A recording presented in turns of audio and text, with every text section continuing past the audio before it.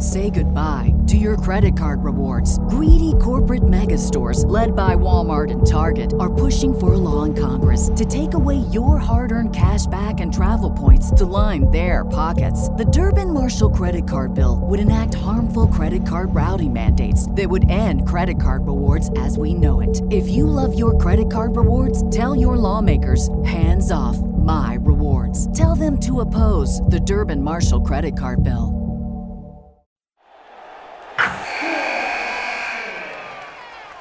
Wilson, you sent the game-winning email at the buzzer, avoiding a 4:55 meeting on everyone's calendar.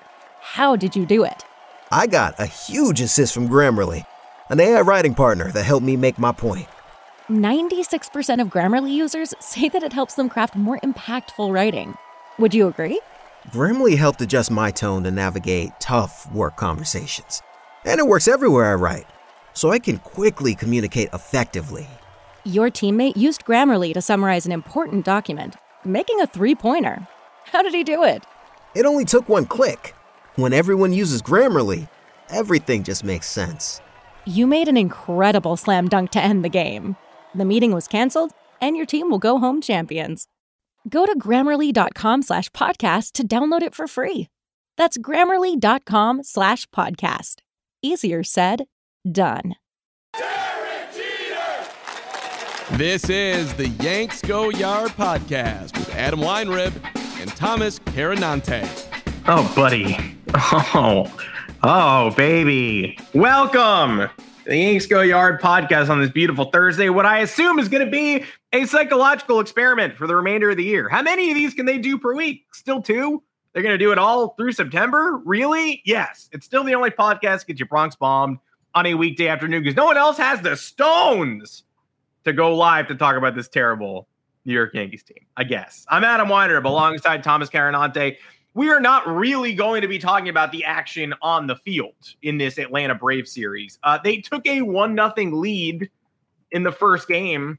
They started the first game with runners on the corners, 1 out, I think. And I was out. I was running home. So I watched the highlight.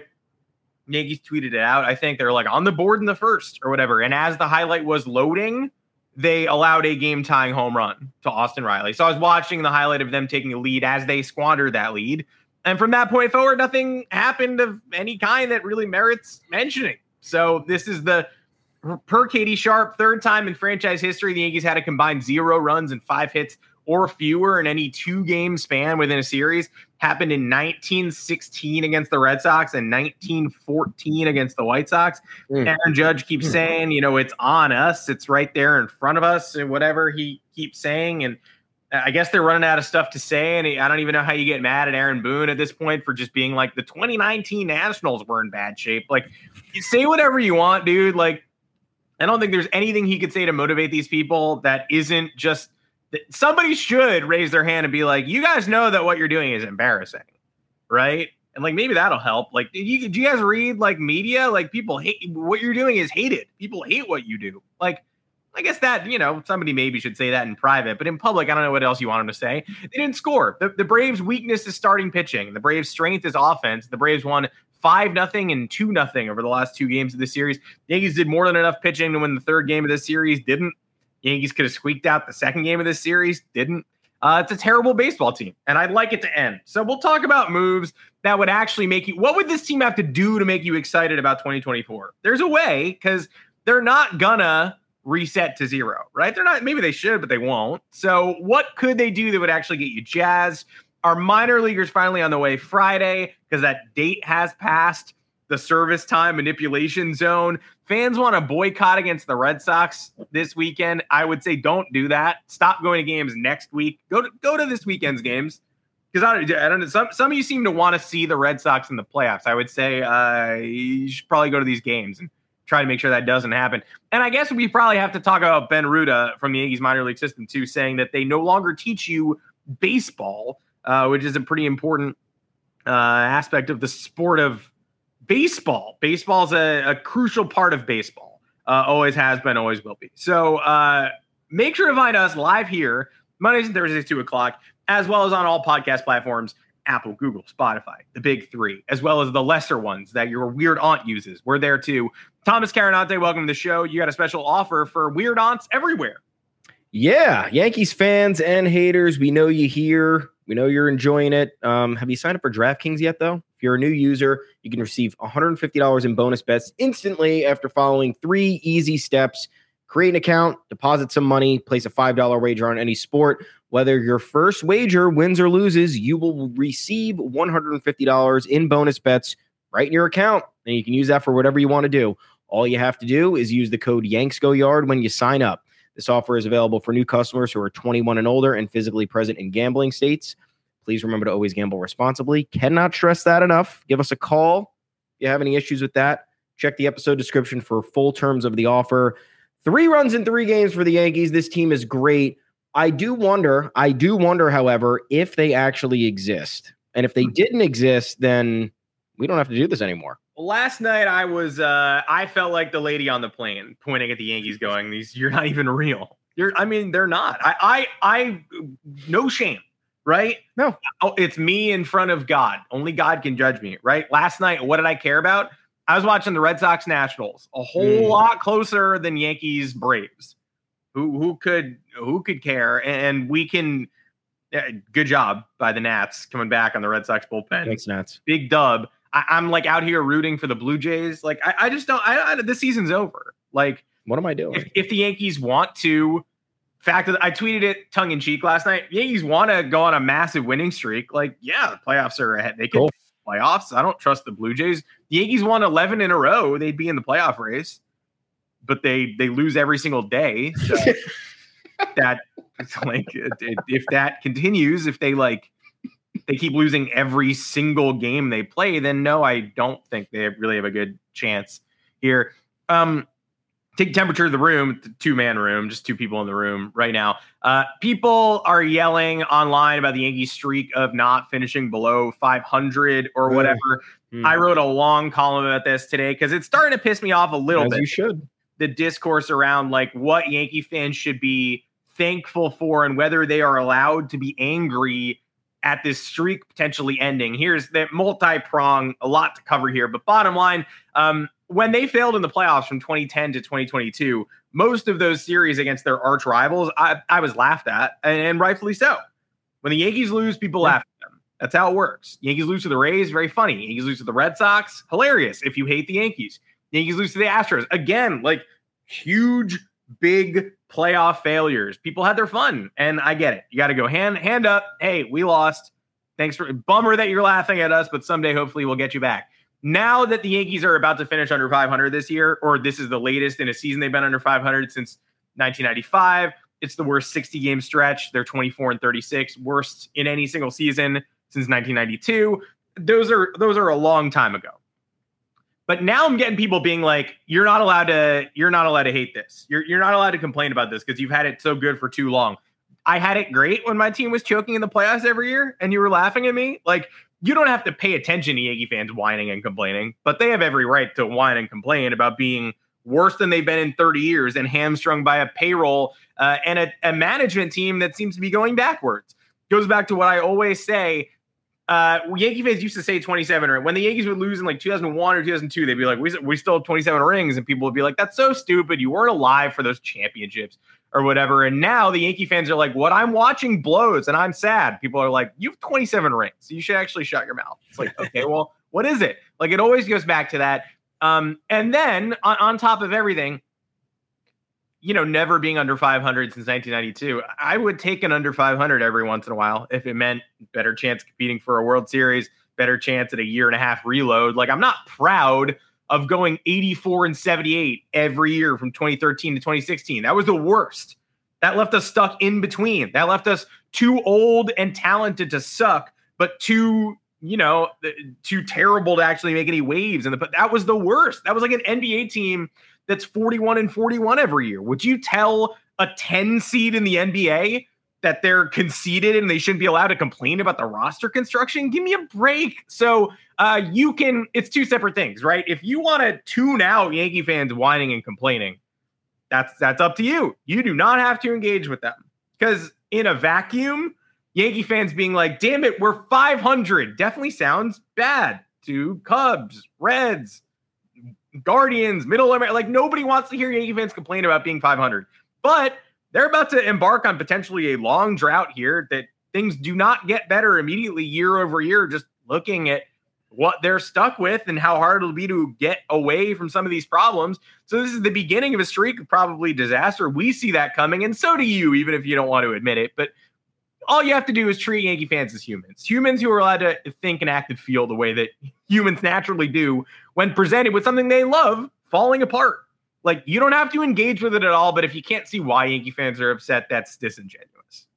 Yeah, it's just not being realistic with the what's happening at the moment. It's an arbitrary stat, the above 500 thing, right? Like, how many Yankee fans have you ever heard tout it? How many Yankee fans have been like, we've been over 500 since 92, baby? I've never seen it on a shirt. Nobody cares. Yeah, there's 83 wins, anywhere between 83 and 88 wins. It didn't guarantee you a playoff spot for a very long time. Do you remember everybody fist pumping in 2014 when they finished 84 and 78? You remember everyone was so hyped because they were over 500? No, that was a dull team.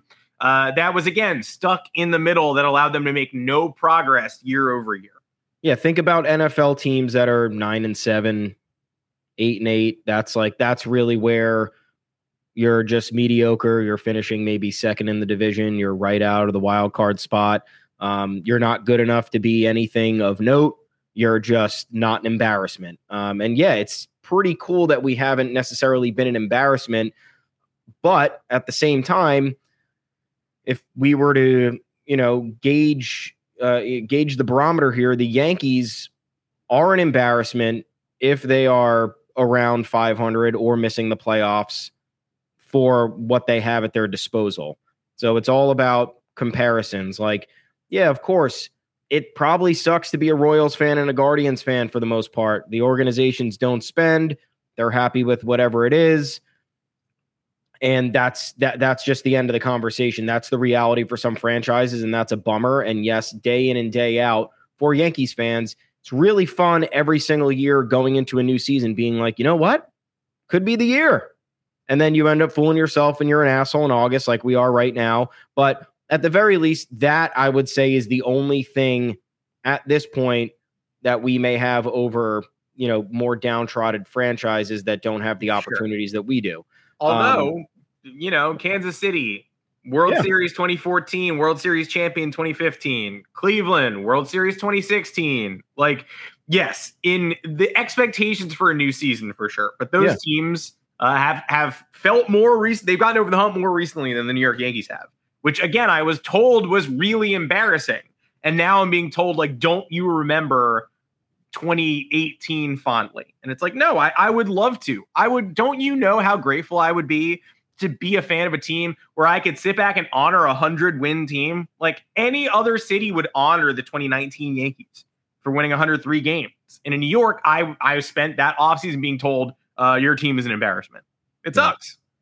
And it's also, you're trying to make sense of it all. And you're sitting here wondering, like, if you root for a baseball team, you spend a lot of the year following the baseball. It's a 162 game season. Also, if you're a baseball fan, you're probably a fan of other sports. So whether it's the NBA 82 game season, whether it's the NFL 17 games, but spans over the course of 6 months, whether it's NHL, it's another 80 something game season. Like, you're investing a lot of time watching sports teams. At the end of the day, you might sit back and you say, hey, this is trivial. This is a giant waste of time. But wouldn't you rather, in one or two instances, just be able to write off a season a couple months in just save yourself the time? And I'm not saying that I ever willingly want to do that.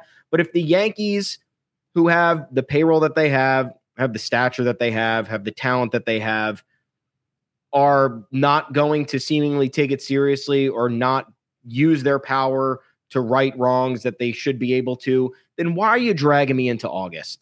Can't I just be done in June? I'll still follow you, but like, I don't have to watch 4 games a week. I don't have to sit there for to sit through the 9th inning to make sure that they're shutting the door on the Marlins on a Sunday afternoon, which they're not shutting the door. They're not going to do it. So like, yeah, at some point, being a fan first world problem is taxing to a certain degree, especially if you're a multi-sport fan. And if you're a baseball fan, it's even worse because it's a daily grind. There, as you've seen this season with the Yankees, there is a new low. Every game there's a new stat, there's a new quote, there's a new injury, and it's unrelenting. So that's why at a certain point you're willingly upset because you're sitting here, you're spending all of this time watching this team, doing all the analysis. And I'm not saying we know better than anybody in the front office, but like some of the problems are right in front of everybody's face. And that's when it really gets frustrating because you as the fan know what's going on. You as the fan know what to diagnose because, again, you're spending all your time watching the team. You're spending all your time listening to the post-game interviews. You're spending all your time on these stat pages looking up advanced metrics or whatever it is.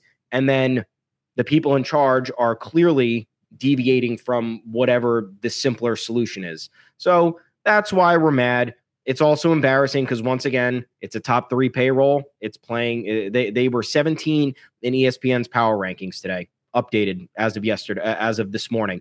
I think that's generous. Yeah, how are they not in the 20s? I think because then the precipitous dip comes with the Angels and the Mets. Oh, there are so many bad major league teams. Yeah. There are a lot. Yeah. So it would suck to be an Angels fan too. I get it. But the Angels aren't the Yankees. The Yankees are a different breed. And we had the dynasty. Also, everyone forgets we were 10 years old, 6 to 10 years old. Fun times as a kid. I got to, be in 4th grade, tell, the other Red Sox fans to suck it. That was great. But now I'm an adult man. And it's a little bit more difficult, especially going through the drought and being cognizant of everything that's going wrong. Yeah. We participated in one World Series since I turned 12. It's not the same team. It's not the same team that people hate. It's like the Dallas Cowboys. Yeah. Literally. Thank God they won the 2009 World Series because then you'd be seeing some really dangerous fan nonsense. Dark stuff. I mean, you're already seeing people quote tweeting a picture of Aaron Judge smiling, being like, I wouldn't be smiling right now while you're losing a baseball game. It's like, that's already dangerous and toxic and just flat out insane. I'm glad that a TV camera caught a couple of Yankee players sharing a private joke during a bat. Do you want them? Honestly, though, some people just I don't know. Do you hate your jobs or do you sit at work all day with a scowl in case a TV camera catches you having a joke with your buddy? The expectations are absurdly unreasonable, but it's a terrible baseball team right now. And it probably will be into next year unless they make some serious changes. Well, let's build to that. Let's go all the way through because I think Friday, probably. I had my eyes open today, but I guess they're not going to do anything. This is the inflection point. This is the date where service time manipulation no longer counts. And Oswald Peraza has nothing to do with that because he's already been up and down and up and down. But Everson Pereira is the big name this year where they've made it clear that he's a left field option that they would consider, but obviously they wouldn't consider it until they're 6.5 games out of a playoff spot. Thanks for considering. That's really nice of you to do so. But now he probably won't get to the thresholds that make this his rookie year. So it's more likely than not he's called up between today and tomorrow. Probably. Now, that's lipstick on a pig a little bit, but it's valuable lipstick. Yes. Because we actually need him for next year. Still need a left fielder for next year. You look at the free agent crop, which we'll talk about in the moves that would make you excited section. Man, there is jack shit going on in free agency this offseason. So it's probably, if they don't find an internal guy, if it's not Pereira, if he doesn't impress you, and it's going to be Dylan Carlson, then it's going to be a Cardinal. Because there are not a lot of free agents you'd sign and plug in immediately and say, there, fixed it. Jock Peterson's an option. They're out there, but there's no home run. Well, there's one home run, but he plays right. There's more pitching than anything, really. There's much more pitching, but it's probably Pereira could play a huge role next year. It would really matter for us to see him. That said, God, it's just really hard to get behind a team that's going to wait this long to do something like this. Now, the other good piece of news, though, is they've waited long enough that they're basically out of the playoff race. They're not on the graphics anymore. They're 6.5 out. It's unlikely. They got to jump some people. Quick show of hands in the room. Again, it's just the two of us hanging out.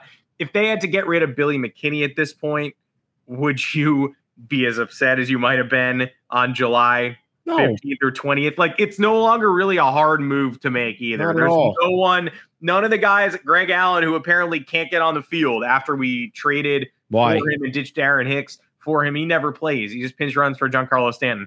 A lot of the barriers to entry are now kind of like a big old shrug. Like, man, I do not care if this person's in the minors or gone. So there aren't really any difficult roster decisions anymore. There was just that stupid timing issue, and now we can maybe just go do it. Yeah, I mean, we talked about this before the deadline, just getting people off the roster that aren't going to be here for the long haul and seeing what we can get out of these guys who are at least somewhat ready. Like, I'd bump up Austin Wells. That's what I would do.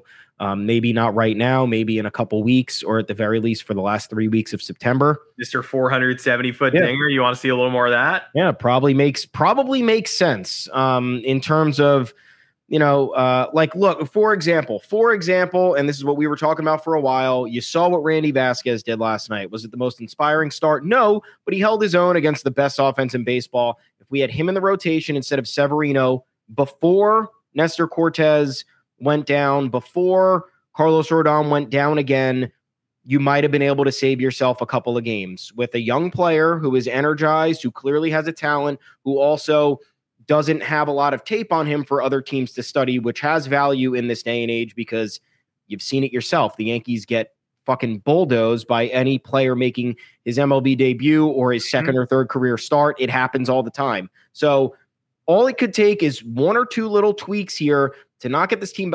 I do not care about this season. And if you do, God bless you. I wish nothing but the best for this team. Yes. T.I. once said, I respect that and salute that. I don't care. But we've watched enough baseball in our lives to know what the end result here is going to be. So if they can at least energize themselves for the end of this year, put 2024 into focus a little bit, so then it could take off maybe some of the many offseason things that they have to do off the ledger.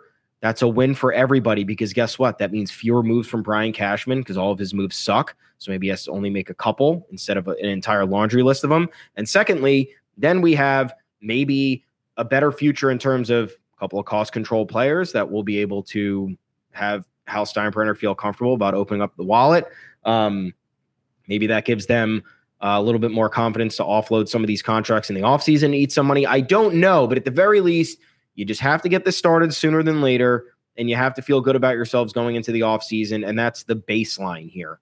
The absolute baseline is just feeling good about what's to come in 2024 and what moves you might be able to make without having to seem desperate in the coming months whenever November hits.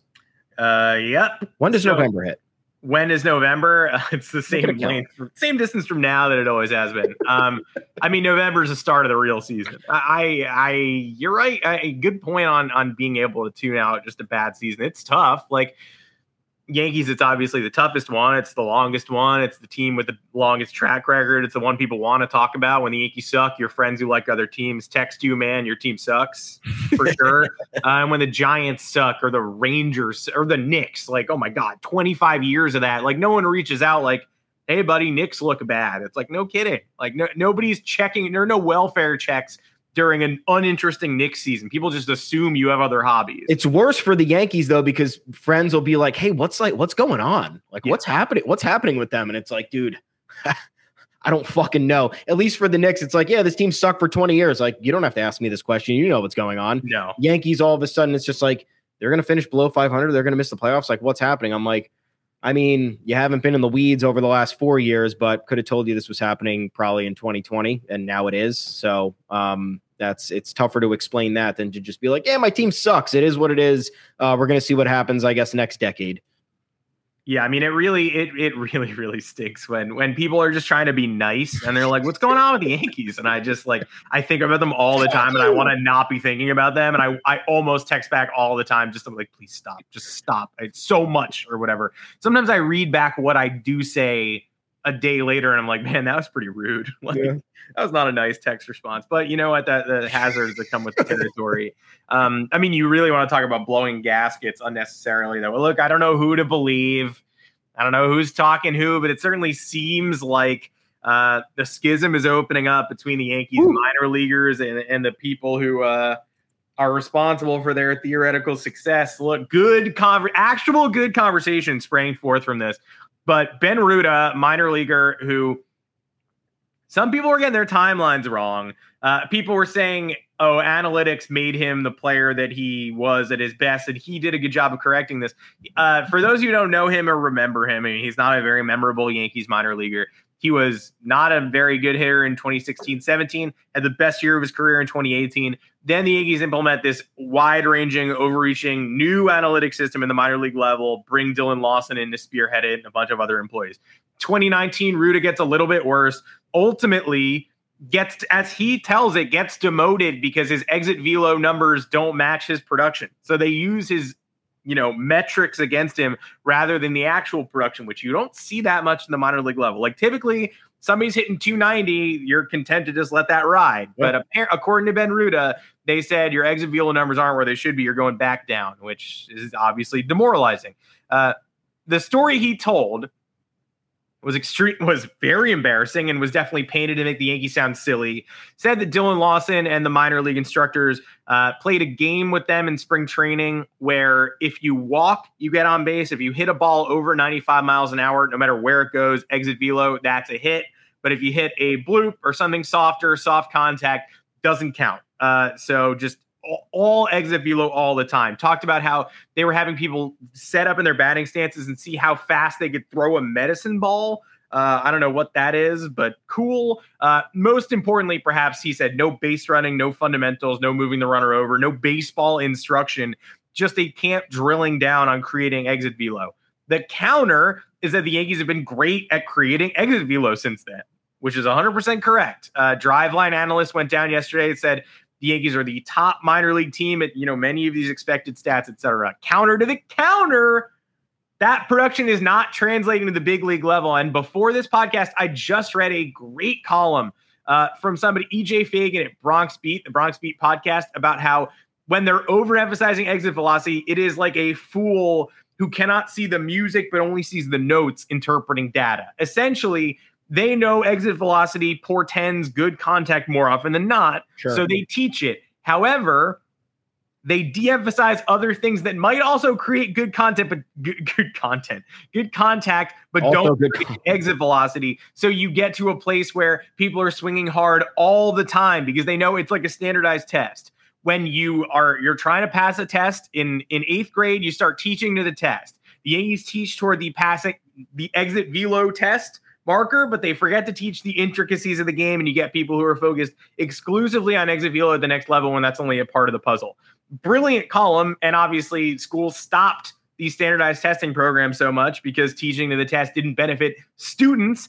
This doesn't appear to be benefiting major league players. There's a reason the Yankees prospects have a learning curve between double and AAA, between AAA and the majors, because when breaking balls get better and they're still swinging and ripping to get that exit velo, they lose some of that natural touch that they had when they came to the system. All that to say, Ben Ruda definitely has an axe to grind. Analytics are not all bad, but another piece of evidence that it seems like the people who implement these things that the Yankees have hired are either A, old and out of touch and have been here forever, like Brian Cashman and Michael Fishman, or B, are way too focused on one element and are disregarding the larger picture. That's what it's constantly felt like. So I'm not taking Ben Ruda's comments as anything nefarious. We're like, well, what does he have to gain by commenting on a live YouTube video of foul territory? Oh, it's a bit what Ben Ruda is going to lose his job. Like FYI, he's already out of baseball. Yeah, exactly. He responded that to a couple people too. He's like, I went to San Diego and people were like, who are you? Like you fell apart or whatever. And he's like, yeah, I went to San Diego and I sucked. Baseball's hard. That's the point. Baseball's really hard. So when you laser one-track mind a bunch of young baseball players on a stat that is obviously good to produce, harder hit, better than softer hit, but there are layers to this. And do you think, and how wrong do you think he is? Because the Yankees just fired Dylan Lawson, who was in charge. He was in charge of implementing all of this throughout the minor leagues. He was in charge of staffing a lot of people in the minor leagues, and now he no longer is with the organization. So clearly something happened to the point where the Yankees felt the need to stop doing this. I don't know why it took this long. I don't know why they decided to do it this abruptly. That's where that's where it all breaks down for me. It's like you didn't detect this, and now all of a sudden we're cleaning house, apparently. Say goodbye to your credit card rewards. Greedy corporate mega stores, led by Walmart and Target, are pushing for a law in Congress to take away your hard-earned cash back and travel points to line their pockets. The Durbin-Marshall credit card bill would enact harmful credit card routing mandates that would end credit card rewards as we know it. If you love your credit card rewards, tell your lawmakers, hands off my rewards. Tell them to oppose the Durbin-Marshall credit card bill. Now you have, we talk about the rebuttal to Ben Ruda? This guy, Lance Brozdowski, he's on foul territory right now spewing. Oh, really? Yeah. He's like the Bobby Althoff of the baseball world now. He's just like an industry plant coming in, it seems like, just to start. Yeah, he's AI. He's on the Marquee Network. He's not a real guy. He said, quote, "The Yankees do an incredible job at developing the kind of hitters that have success at the major league level." Okay. Where are they? Do they just stop producing when they get to the major league level? Because that's what happened with the Yankees. They stop producing when they get to AAA. Clearly, there is a disconnect here because there is value in this statistic or in this approach for a certain. Also, when you're talking analytics or any sort of approach on the offensive end, every player is different. So exit velo might mean more to somebody like Giancarlo Stanton, who is planted in the zone and is hitting balls in his swing path and is destroying them. It's different for players who hit for contact. It's different for players who, have a longer swing or a shorter swing. It's all different. So the fact that they're trying to implement one thing across, or they're trying to implement one philosophy for all different types of hitters, it doesn't make sense in any capacity, in any line of work. You're not letting the player be the player. It was kind of like the Davy Garcia conversation we had the other day. He had his own approach. He was not gifted with size for a major leaguer. 5'8", was he? 175.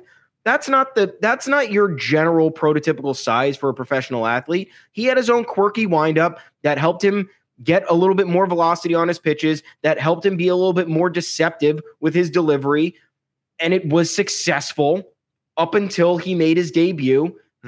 He made 6 starts, 4 of them were good, 2 of them were bad. What do you expect from somebody making their MLB debut? And then the Yankees decided to fuck with that, and they messed with his mechanics, and now he's not with the organization anymore. And it took 3 years for them to figure out that what they did was wrong and how they put him in a completely precarious spot for his career, and they affected the long-term trajectory of the starting rotation because they thought they knew better with a player who was clearly unique in his own way. So you're going to tell me that there's only one instance, Lance, where you can implement a sort of hitting philosophy? Yes, there are very good hitters who are the product of this type of teaching. Not all hitters will be the top-notch product of this type of hitting. And there is direct evidence here to suggest that it's not working for the Yankees because the Yankees don't have any evidence to prove that. They have we talked about it last week. We'll keep talking about it.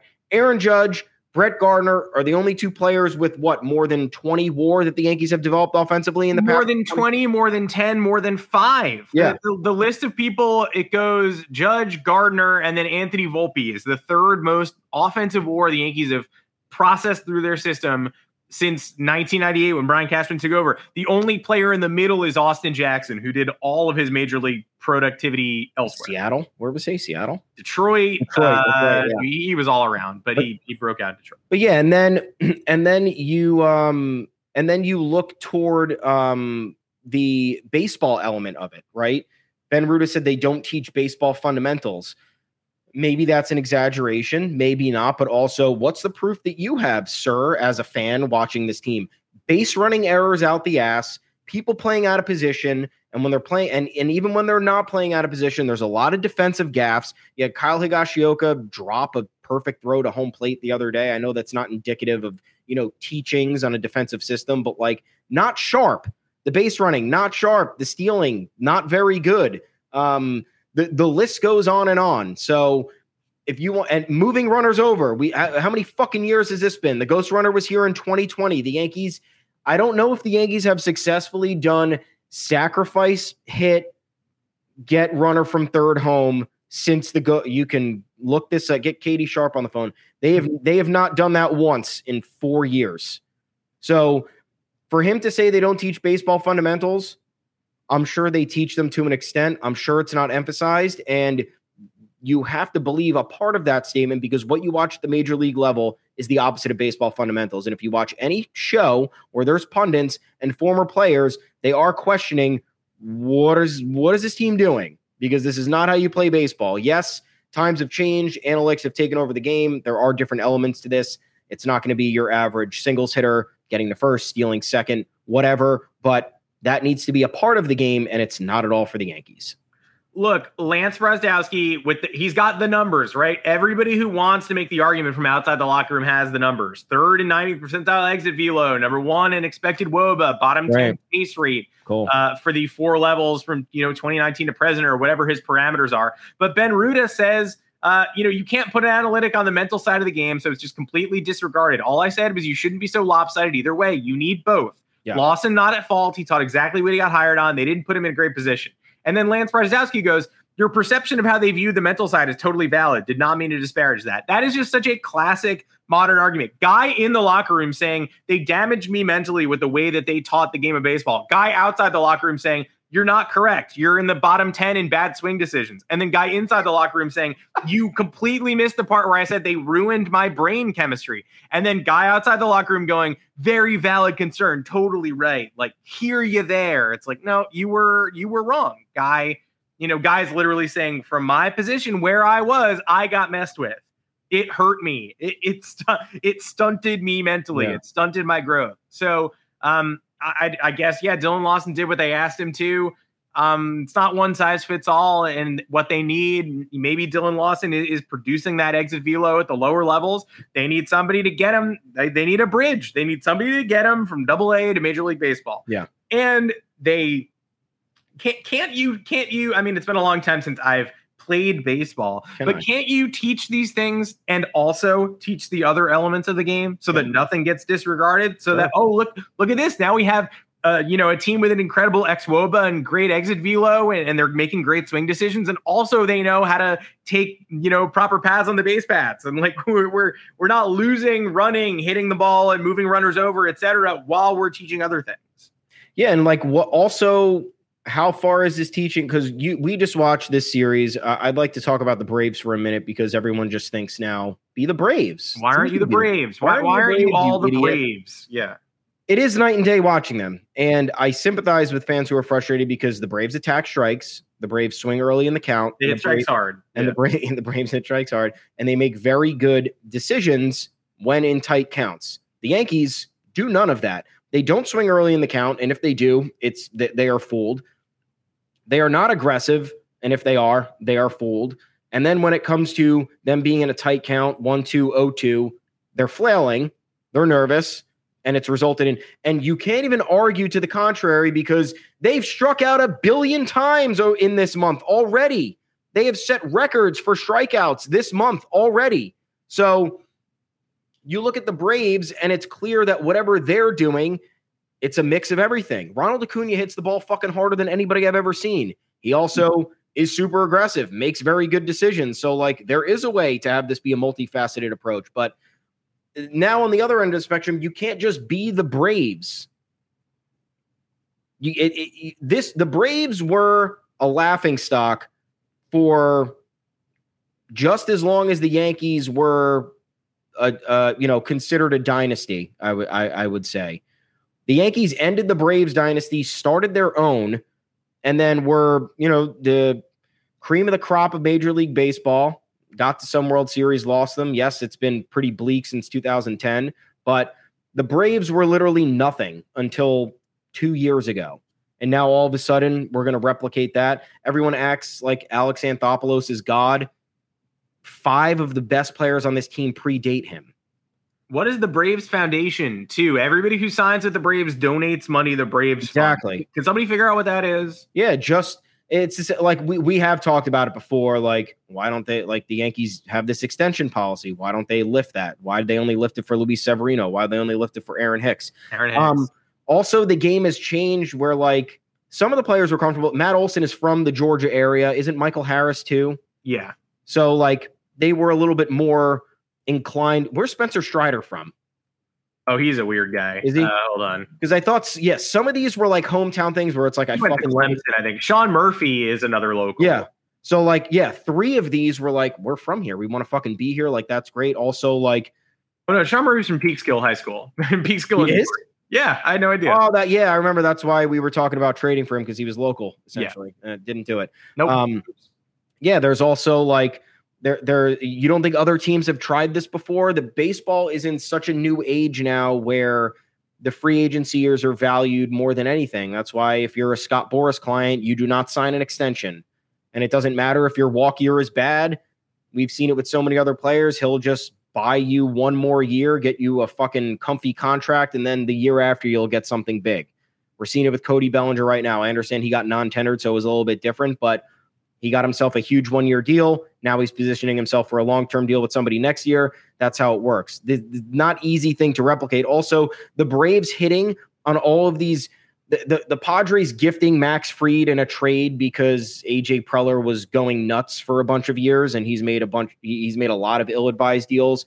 The Braves hitting on Ozzie Albies, Ronald Acuna in the international free agent market, insane. Spencer Strider, even before Mike Soroka got injured, all the Austin Riley, all these. This doesn't happen. This is very unusual, and also none of it really took hold until 2 years ago. So now all of a sudden, a team that was a laughingstock for 25 years that essentially switched roles with the Yankees when they were supposed to be the best team of a decade. Now we want to implement this philosophy. Like, we're going from arguing that one certain way to teach hitters is the absolute, it's the finite ends to a mean. And now we're saying, well, why don't we just like be more like the best team in the league? Wouldn't that be easier?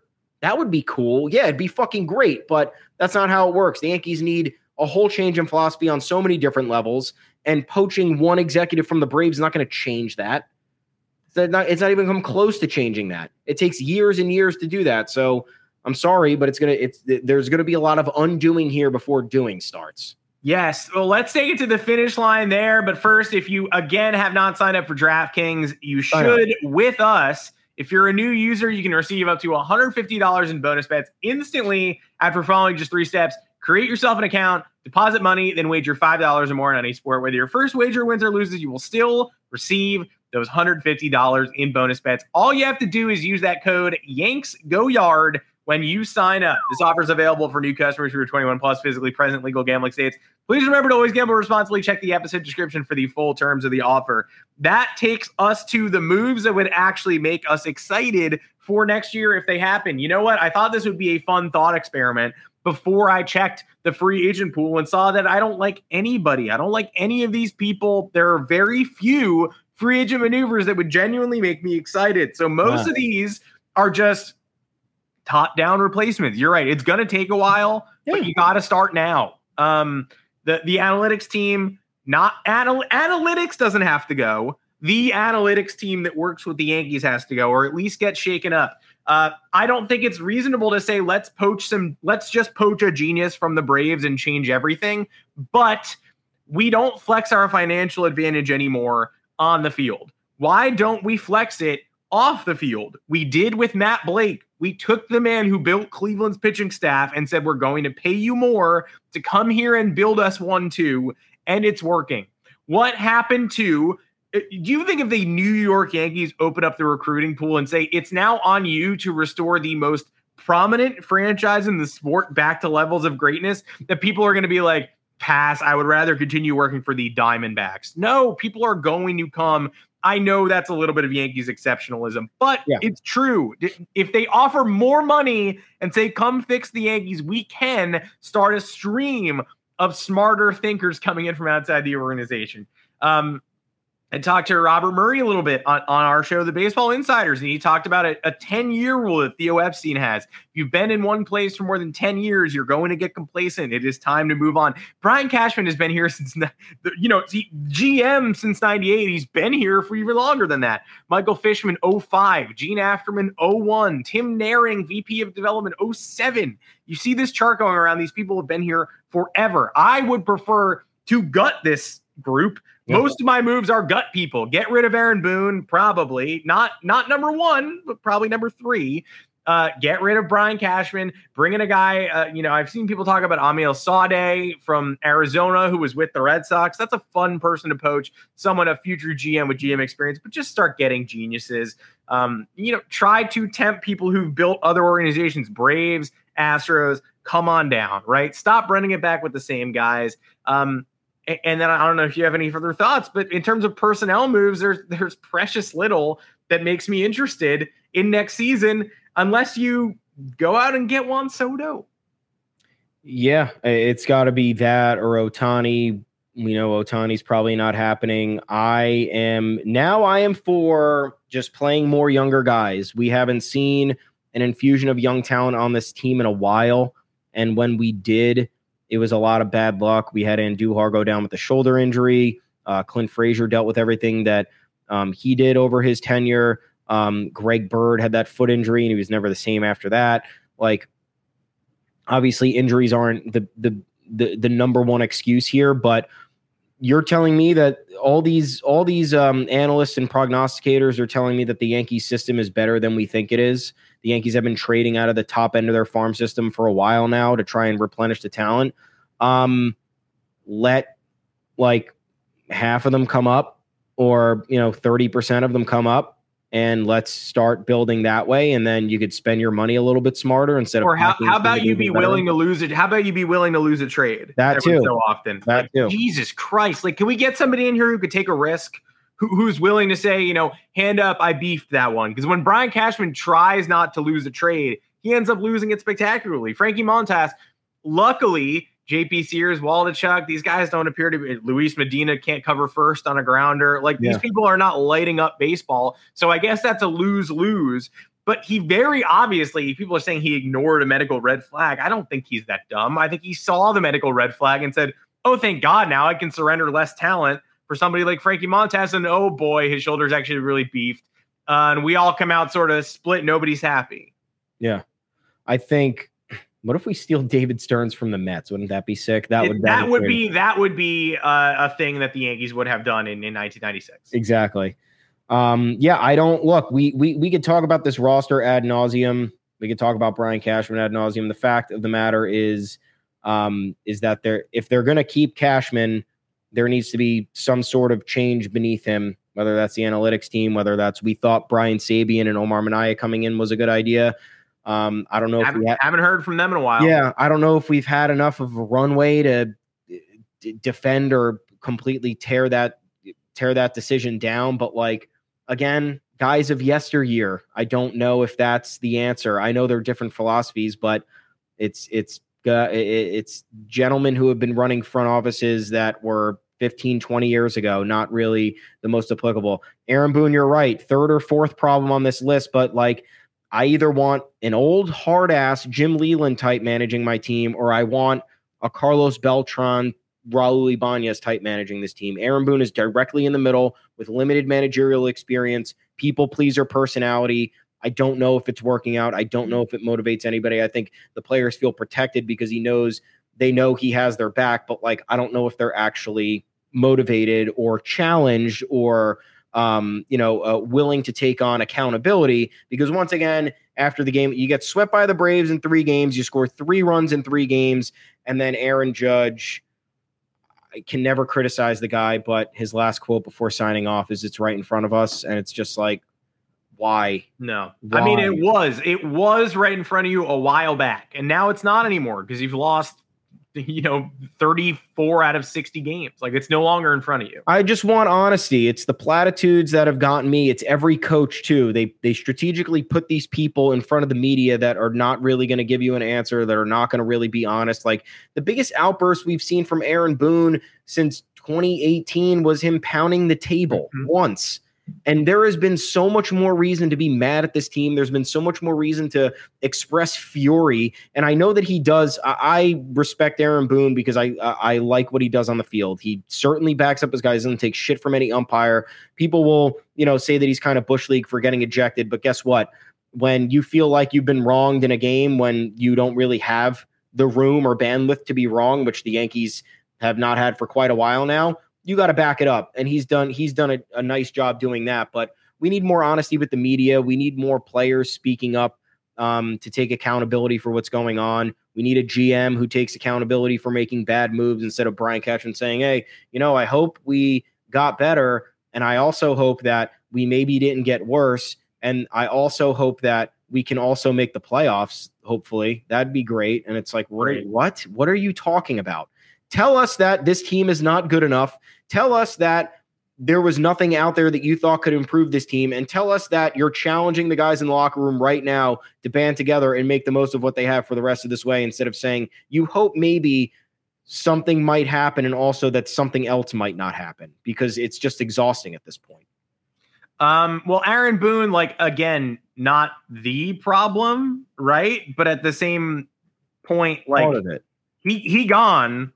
He's probably the most gone. He can't stay. No. And you can only have someone who's not additive for so long. And you can only have someone who makes the players comfortable for so long when the players are not performing. Comfortable in their own complacency at this point, too. I want to say, get rid of X, get rid of Y. When they come back, there's no way they haunt us somewhere else. They're just when we got rid of Gary Sanchez, we all wanted to non-tender him. And look, it took him a year and a half. He was worse in Minnesota last year than he ever was in New York. He went to 3 organizations this year, and it took until he caught on with the Padres to just catch lightning in a bottle for a month. I do not blame the Yankees for cutting ties with Gary Sanchez, but there are so many players on this current Yankees team where I'm tempted to be let them go. They'll suck elsewhere. But now I'm kind of thinking, you know what? Maybe they won't. Maybe the toxicity is here. Maybe they're not done for is anybody, what is that? What is going on with Luis Severino? Is he hurt? Is it mental? Is it physical? I think he could find it next year. I don't think he's done as a major leaguer. There are plenty of people on this current team who are struggling that I now do honestly think if we just let them go, if we cold-hearted sent them elsewhere, they would probably find another gear pretty quickly. Not all of them, but some of them. And I think Aaron Boone being non-additive and everybody being comfortable and knowing Aaron Boone will be back next year, so nothing we do has any bearing on his job status, right? I think that weighs on him a little bit in the wrong way. I think Aaron Judge and Anthony Rizzo going to bed at the end of next year going, well, Booney will be back. We'll get after it next week. There's no harm, no foul. No one's losing their job here. So now I think Aaron Boone's probably got to go. Definitely got to go. And will go. And I think Aaron Boone is gone. And when this season ends, he will be the scapegoat. I think they are going to rework the way that they teach at the minor league level. I think they are going to inject some new blood in the analytics department. Maybe I'm pie in the sky, but I really do. And I think Brian Cashman stays and Hal Steinbrenner stays. And we all have kind of a weird 2024, to be perfectly honest. But everybody's always on Chaim Bloom, right? And I also don't. I think Chaim Bloom's fatal flaw is not what people claim it is. People are just this guy's an idiot. He doesn't buy players. He doesn't know what he's doing. He doesn't know dick or whatever. But every year the Red Sox compete, right? Yeah. This year, everyone thought they were a last place team. They managed to find people like Pablo Reyes and Yu Chang, and now they're in the wild card race. He does not get enough credit for doing things like that. His fault is when they are in the wild card race, he goes, well, this wasn't supposed to be a competitive season. So, in our plans, in our grand plans, he has Cashman disease. He does not want to lose a trade. So it's all right, well, in our grand plans, we didn't intend to compete till next year, 2025. So no one will really care if we don't make a big go for it trade at the deadline. When in reality, sometimes you got to seize that window. It's like the Yankees cutting payroll after 2017. They're we'll be here for a while. Well, you'll kind of be floating around, but you won't really be here again. They never got closer. So I think Bloom deserves to be dogged for that, for not being able to have a sense of pivoting. But he is able to find gems every offseason. Think about the Red Sox who scare you. Think about how many people laughed at the Yoshida deal. Whoever scouted that is better than anybody the Yankees have in their current operation. So it can be done year over year. You can get a bunch of uninspiring names and compete next year. It's possible. However, it won't start unless they decide to change their philosophy. Yeah, and what are they going to change? The spending. Figure out how you want to spend and when you're going to do it. You're afraid of taking on money? Then why are you taking on aging players' contract? Why are you extending deals 2 years longer than they need to be? Hal Steinbrenner's only accurate quote is when people say he doesn't spend enough. And he's like, you shouldn't have to build a payroll over X to compete. He's right. You shouldn't. But Brian Cashman does have to because he already fucked this one up. Correct. And that's the luxury that we should have. So that's got to change. I think just I think them bringing up Anthony Volpe was a move that wasn't really characteristic of this organization, which makes me think maybe things will change this offseason, because typically the Yankees would have waited for him to develop in the minors. They had an easy answer to guard from that with Oswald Peraza. They would have had an even easier answer if they had just signed one of the shortstops and said, we're going to give him another year or two, and then we're going to move this guy to second or third base or whatever. So the fact that they were aggressive with Volpe and they played him every day and they haven't sent him back down, maybe that's the start of something, but it's always going to be too slow for our liking. And I think this offseason there needs to be quick about faces in 180s, or else there's going to be a lot of trouble. Well, thanks for joining us for the trouble. This has been a more fun conversation or podcast than I ever thought it was going to be. Yeah, really. Because I had no fun on Monday and I had some fun today. Just if you're going to try to boycott games down the stretch, like if you don't want to go to games, I get it. I wouldn't want to go either, but you want to knock the Red Sox out of the playoffs? I talked to a couple of people. They're not in the playoffs right now, but they're in the race, and their schedule's about to get harder.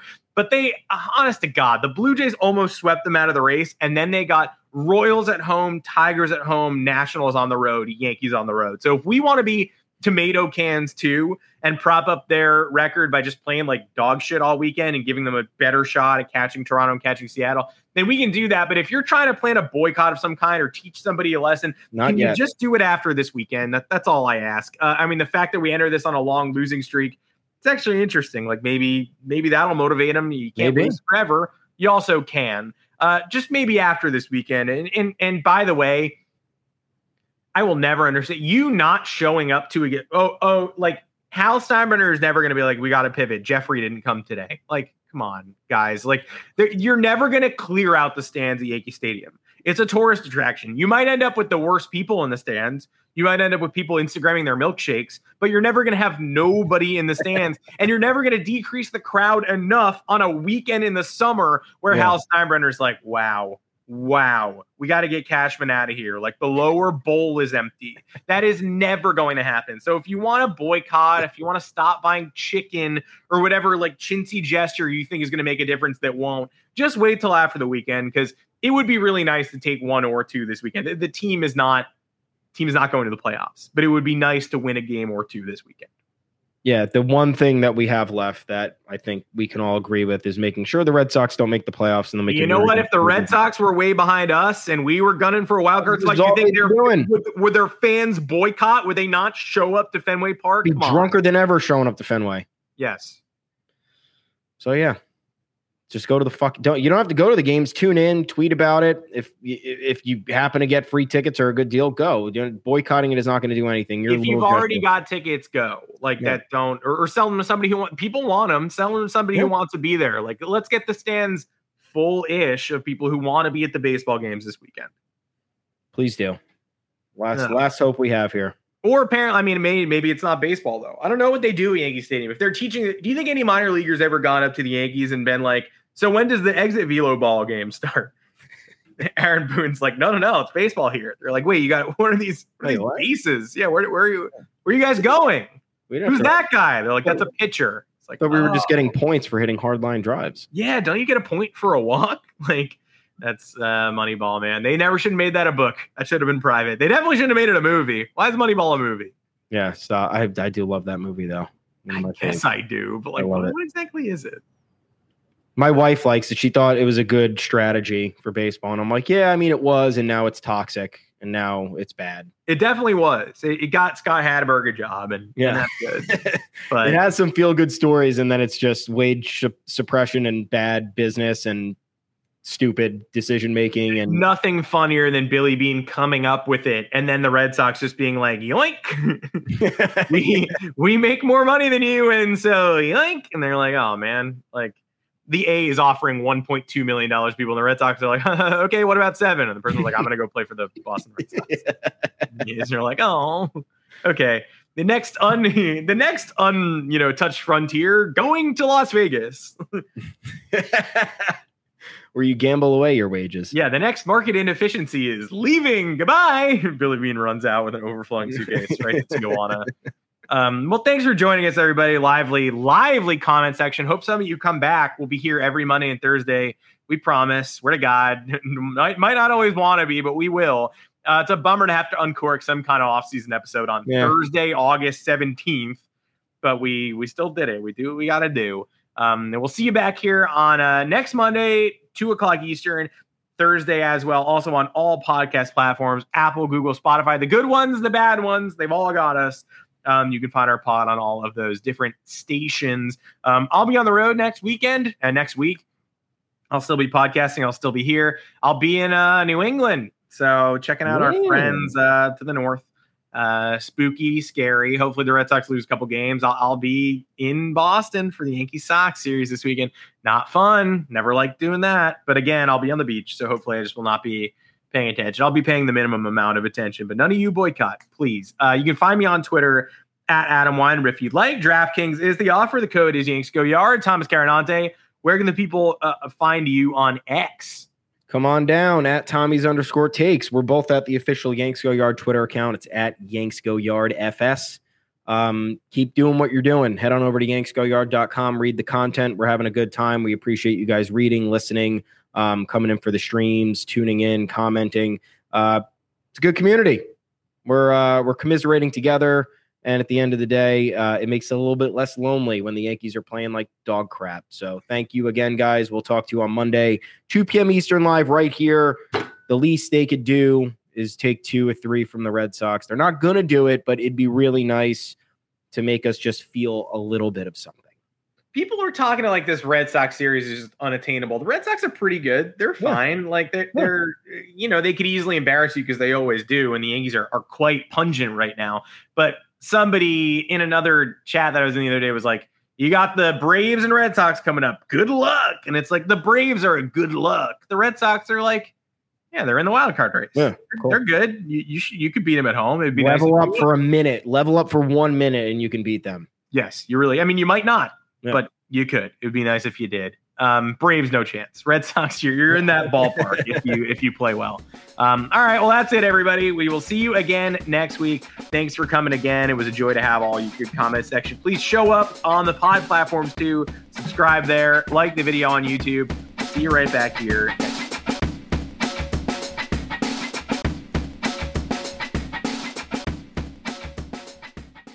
Say goodbye to your credit card rewards. Greedy corporate mega stores, led by Walmart and Target, are pushing for a law in Congress to take away your hard-earned cash back and travel points to line their pockets. The Durbin-Marshall credit card bill would enact harmful credit card routing mandates that would end credit card rewards as we know it. If you love your credit card rewards, tell your lawmakers, hands off my rewards. Tell them to oppose the Durbin-Marshall credit card bill.